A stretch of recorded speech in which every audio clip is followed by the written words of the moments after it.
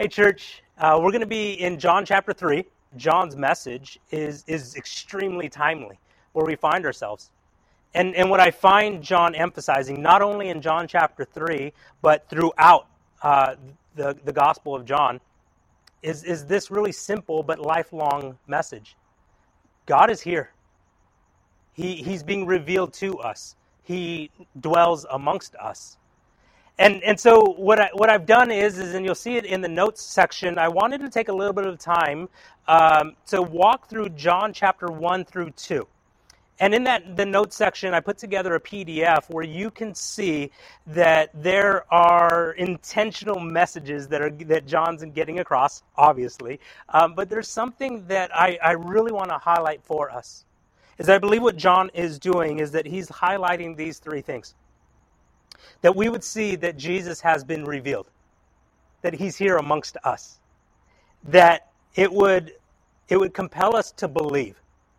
It would compel us to begin to trust him and align our lives with who Jesus is revealed to be, and that we would also see this revelation that God is at work, that he is the God that raises us to life, that he is the one that brings light to humanity. And so in that first space that you'll see in John chapter 1 through 2, I believe really emphasized by John is that Jesus is revealed, that he's sent and he's here amongst us. And so you'll see John described throughout John 1 through 2 is messages like this, that he's the light that shines in the darkness. The Word has made his home among us. The unique one has revealed God to us. The very person that Moses and the prophets wrote about, it's Jesus. The one that becomes the stairway, he's the one that becomes the stairway between heaven and earth. And he is the temple of the living God. It's this message from John for us to be able to grasp. You have God's home address. You know exactly where he's at. And it's here. It's amongst us. Jesus has been sent to us. He's the bread that's come down from heaven. And so in other spaces, you see John writing in another one of his letters in 1 John chapter 1, he starts off by telling us, we proclaim to you the one who existed from the beginning, whom we have heard and seen.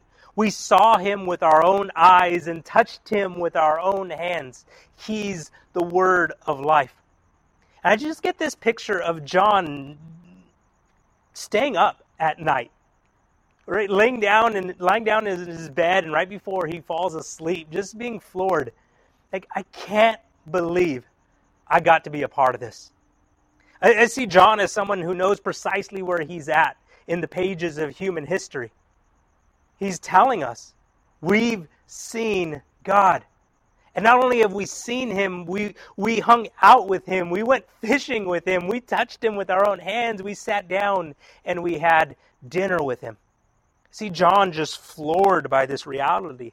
Like, how in the world is this real life? How in the world did I get to be a part of this? I don't know about you, but I've had those moments in my life where at the end of the day, I just stopped and wondered, like, man, how did I get to experience that? There's just two examples that I want to share with us today. The first one's a little bit more silly. The second one has been life-defining for me. The first one is when I was living in LA quite a few years ago, I was invited by a man that I knew in the church that I attended and served at to be a part of the crew that clears out all the flowers on the red carpet after the Oscars took place. So what we would do is we would arrive, we would go backstage in a holding area while the Academy Awards were happening, and then we'd come afterwards, and often we'd sit in the bleachers as all of the celebrities are exiting before we could get to work. But the first time that I went, I took the wrong elevator, and I ended up walking the red carpet. I was in a t-shirt and jeans walking the red carpet with shoulder to shoulder with celebrities as fans are lined behind fences cheering us all on. And I remember waving, but then also calling the guy that hired me and told him where I was at, and he wasn't too happy with me. But I continued to work that job for quite a few years. The second one was 8 years ago.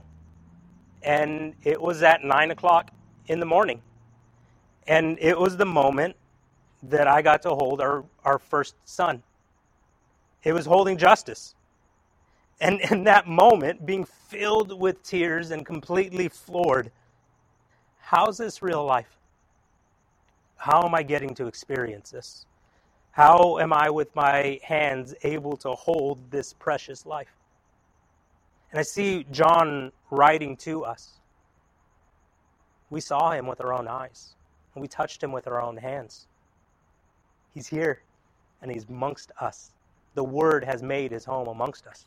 But why communicate this? Why say this over and over and over again?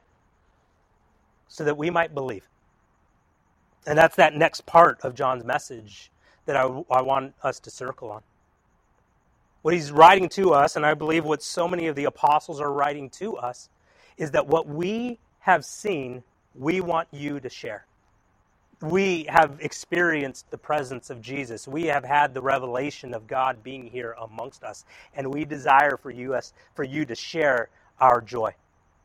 And so John makes sure in John chapter 1 through 2 to highlight the ways that people believed, but also the ways that people didn't believe. And that's that walking in light or walking in darkness.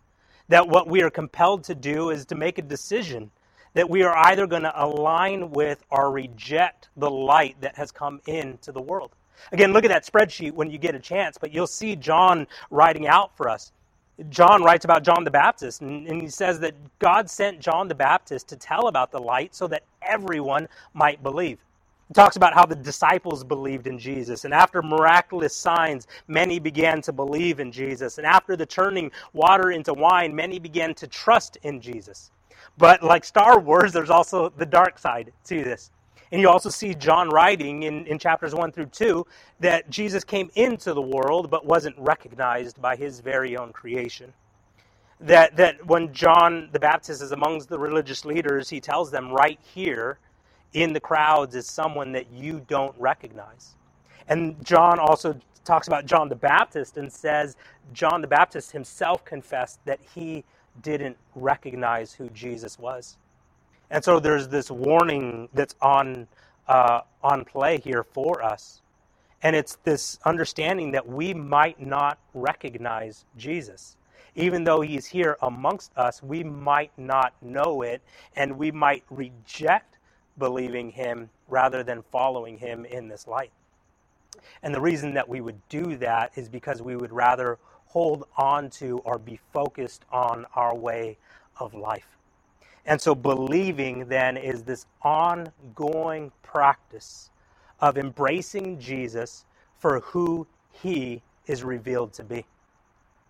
And the reason that this flow is happening so that we might see the Son and believe in him is because we through that process would discover this is a God who brings life. This is a God who raises us up. Why be so determined for us to believe? For life. So that we might have life.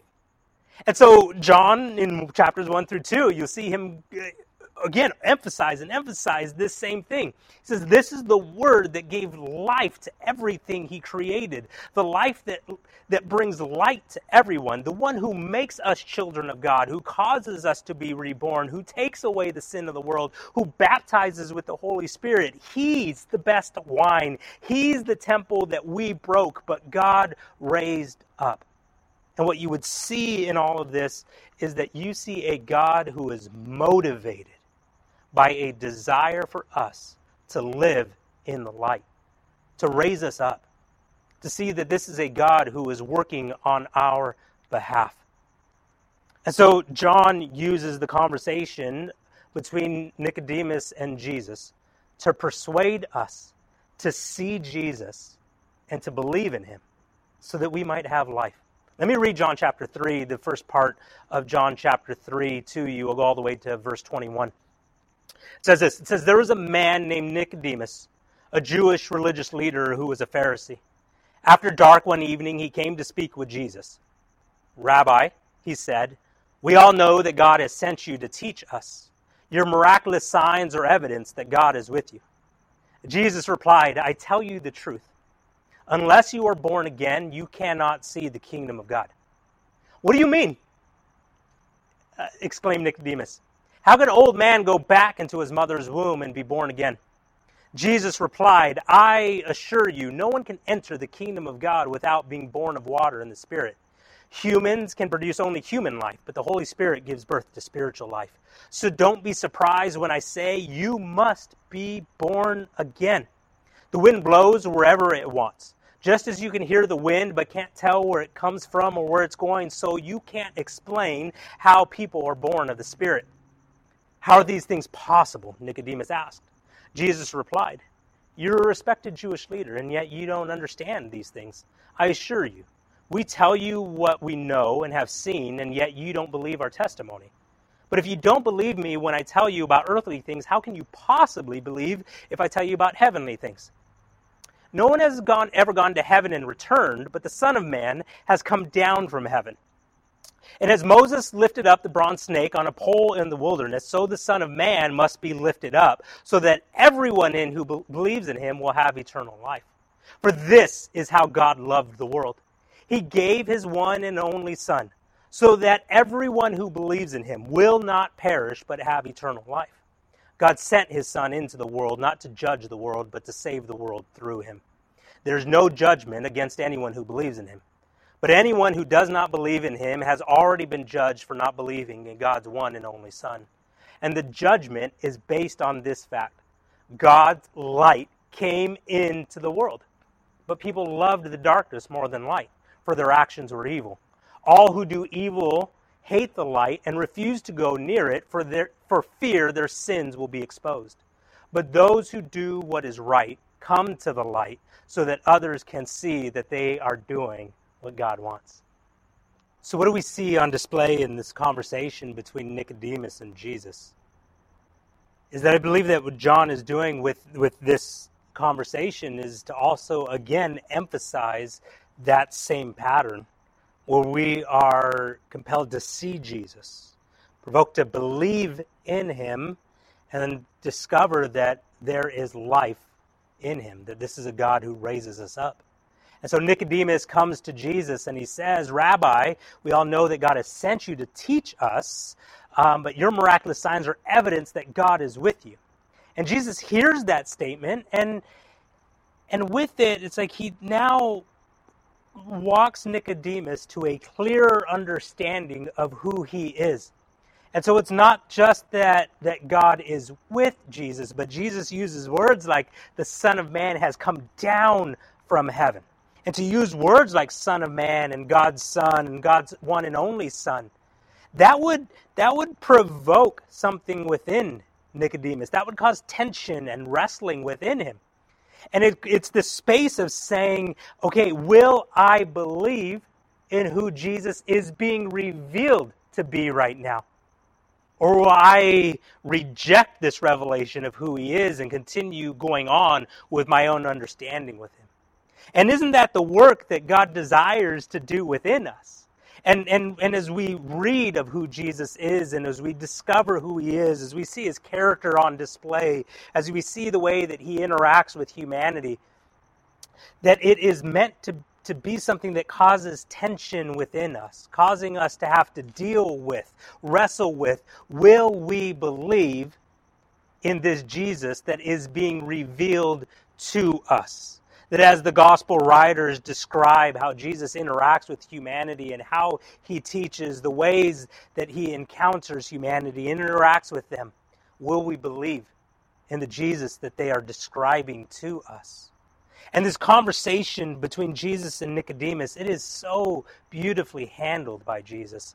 You notice the character and the nature of Jesus on display.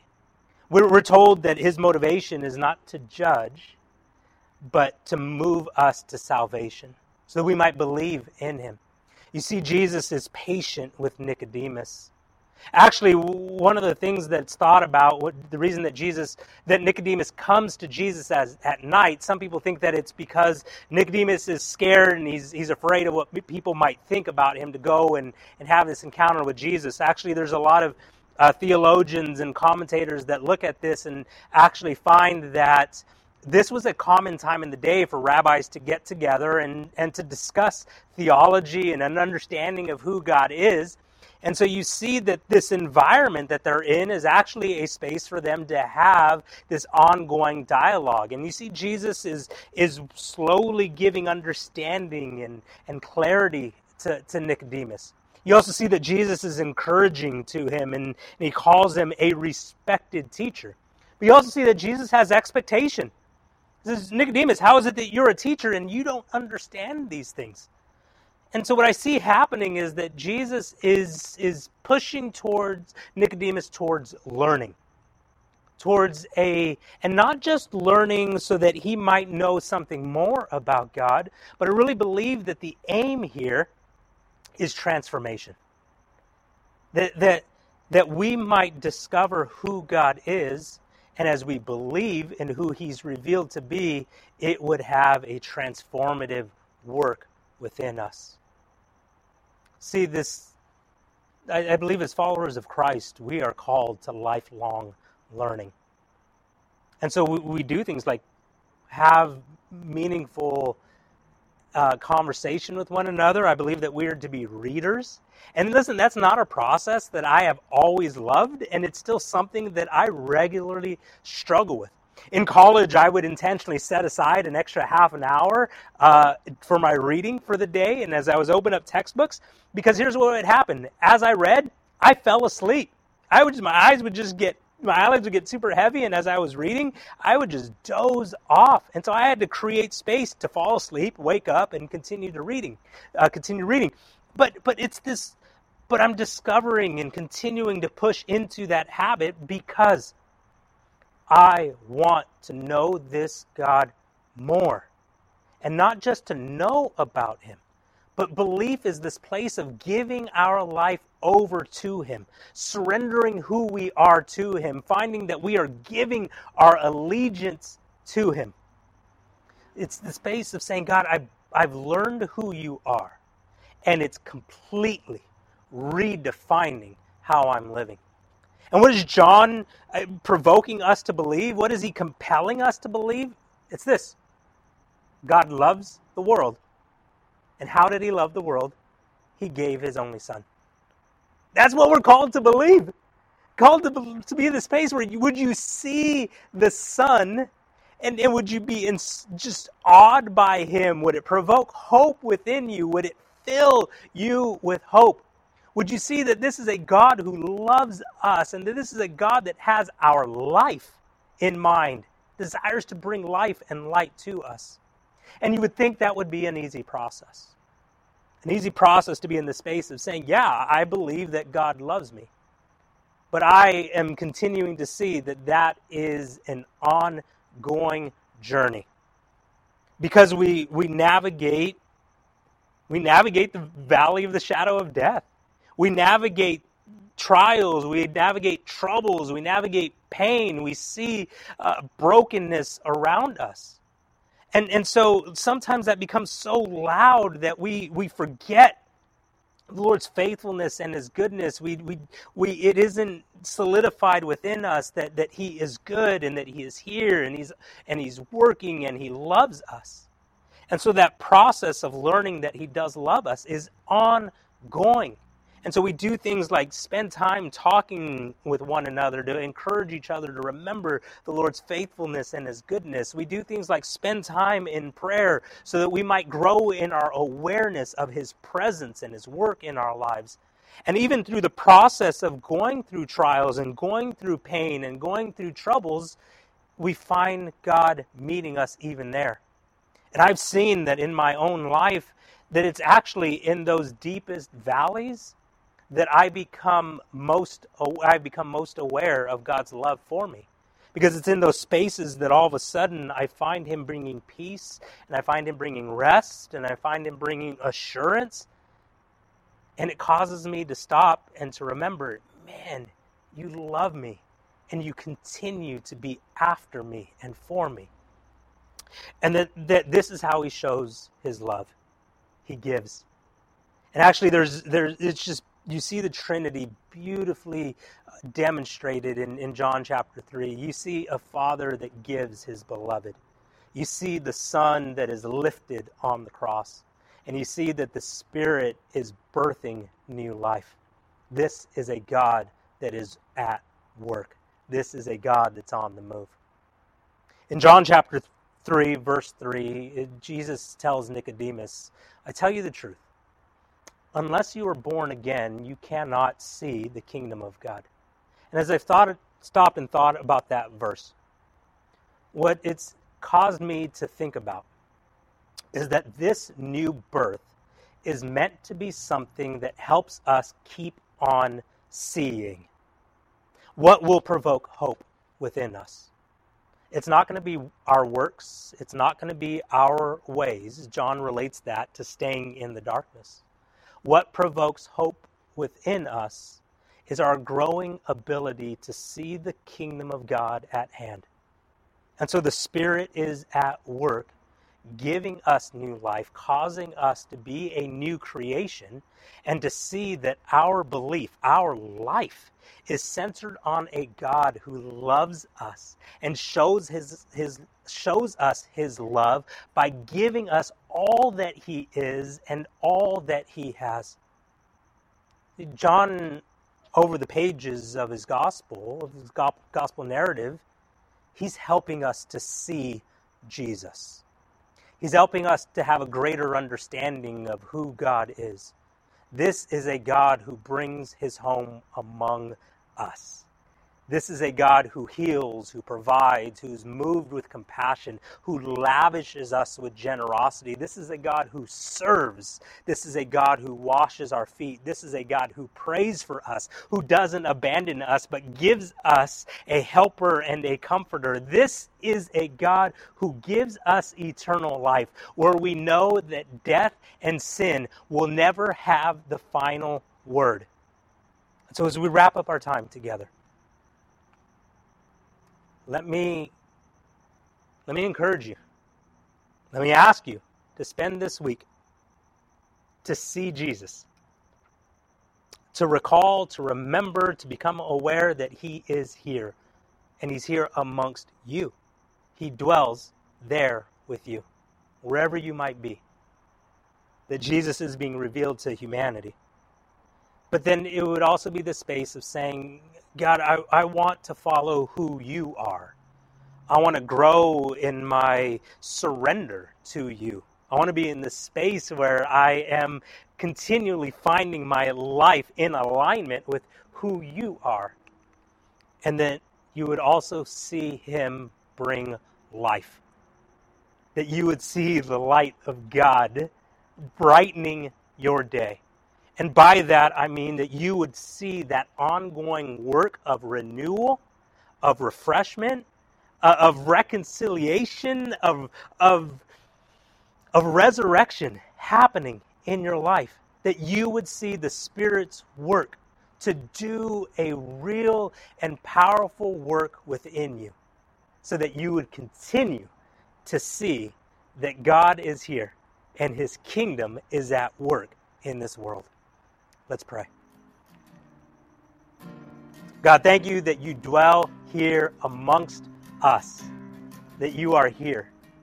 And I pray that what would happen for us this week is that we would grow in our ability to see you, and that our response would be to surrender all that we are and all that we have to you. Lord, may it be the case that we really can say, Lord, I'm coming to know you, and it is redefining every space of my life.